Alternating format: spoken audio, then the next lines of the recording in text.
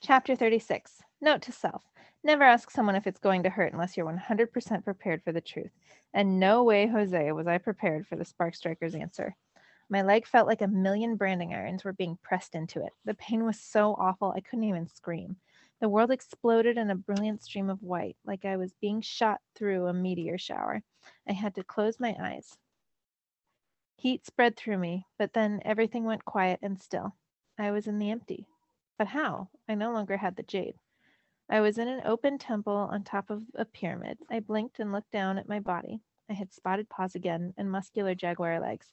With a deep breath, I shook myself and started searching. Huracan! My voice echoed across the plaza below, ricocheting between the stone buildings. There was no answer. I bolted to the other side of the temple, calling for him. The sun was setting over the sea, and the empty felt exactly like that, deserted, abandoned. Huracan! I yelled again. Could use a little help about now. I paced across the temple, scanning the jungle below. Maybe he was mad I hadn't listened to his advice about the twins. Did he need me to tell him he'd been right about them not helping me? That I'd made a huge mistake? His voice found me first. I knew you'd show up. Then he materialized in the same Black Panther form. Yeah, I sort of wanted to nuzzle the guy, but only because I was relieved to see that he was actually there. You didn't tell me I was going to get lightning pounded into my leg. No sense worrying you, he said. Sometimes it's better to not know what's coming. So not comforting.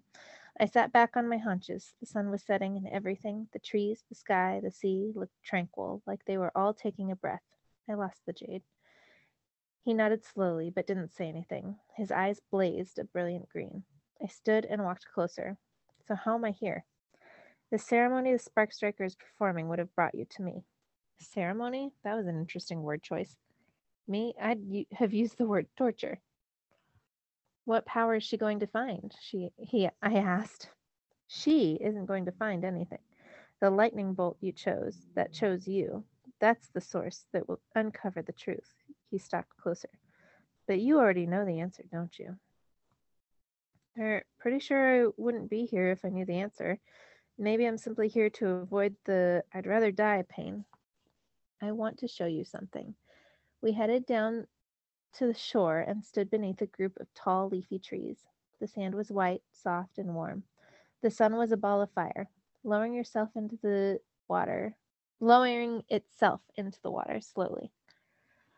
Huracan said, Close your eyes. What? Why? He gave me a look. I closed my eyes. What do you see? I asked. Darkness. Try again. Imagine yourself on the table. Imagine the lightning coursing through your blood. Imagine the lightning is part of you. I did what he asked. As I did, my fingertips tingled like before. A terrible heat started to rise in me, so hot I imagined it was the surface of the sun. It raced through my blood like before. It felt too big to contain. I opened my eyes and whispered, Fire. If a jungle cat could smile, it would look like the expression Huracan gave me. Ah, he said, the son of fire. Surprising. When someone tells you you're the son of fire and it's your dominant power, you sort of want to pump your fist/paw in the air and holler, awesome. So yeah, I did. Total impulse. Then, wait, you said surprising? Why?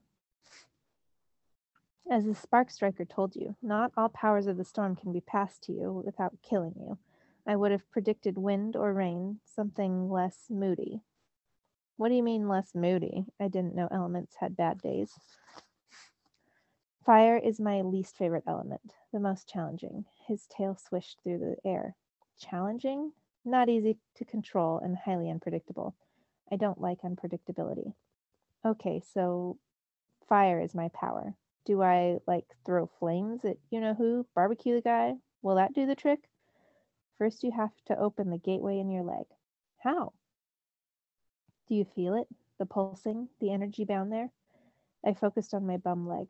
Huracan was right. When I isolated my thoughts to this one part of me, a strange energy pulsed through my entire body. It was amazing. Now feed the flame with your life source and what? You need a source of heat. He motioned toward the sun. Draw on its power. I was about to ask, how the heck do I do that? When he added, call it to you. I remembered the way it had felt that night at Jack in the Box. how some external force had found its way to me, and my fingers had tingled with some kind of heat. I inched closer to the sea. The waves lapped at my feet. Following my instinct, I drew on the sun and felt the heat building in me. Slowly at first, then fast. Too fast. I couldn't breathe. Huracan said, "Let it go." I raised a paw, thinking maybe I could shoot fireballs of it or something. Nothing happened, except the heat kept rising. I started to panic. "Relax, Zane," Huracan commanded. "Easy for you to say." He wasn't the one being cooked from the inside out. "You have the power, Zane. The fire answers to you. Feed it with your breath. Yes, like that. Steady, deep breaths." Except my breath was smoking right out my nose, and no way I could relax. I began to hyperventilate. The burning snaked its way through me at unimaginable speed. I started for the water, and with my first panicked stride, I saw that my claws were glowing red, as in iron-forged red. "Zane," Huracan shouted as he blocked my path. "Release it. I need the water." "No, if you take the easy way out now, you'll never learn to control it. Trust me." The power was building, heavy and strong, and so hot I thought I was going to combust. Puffs of smoke curled from my nose and mouth. I spun, let out a fierce roar, and slashed a tree with my burning claws. The trunk burst into flames that spread to the leaves, and then the next tree and the next. A second later, a huge wave formed, curling taller than a 10-story building. It crashed down on our heads, and I spun blindly under the water. Just as quickly, it receded. I shook my body like a dog trying to get dry. Huracan sighed. "Maybe a little more focus next time." "Focus? It was burning me alive." "It will destroy you if you don't release its power. The energy has to have somewhere to go. Do you understand?" I nodded, still out of breath, and wondered if I'd ever wanted to call fire to me again. I thought using my power was going to be easy, or at least natural. "If you can't control it," I said angrily, "then how am I supposed to be able to?" "I never said I couldn't control it. I said fire is very challenging, Zane." "Yeah, no kidding." At the same moment, the world began to spin wildly, like I was in a dryer on high. "Looks like the spark striker's done," he said. "Wait, what?" "What if I never learn to control it?"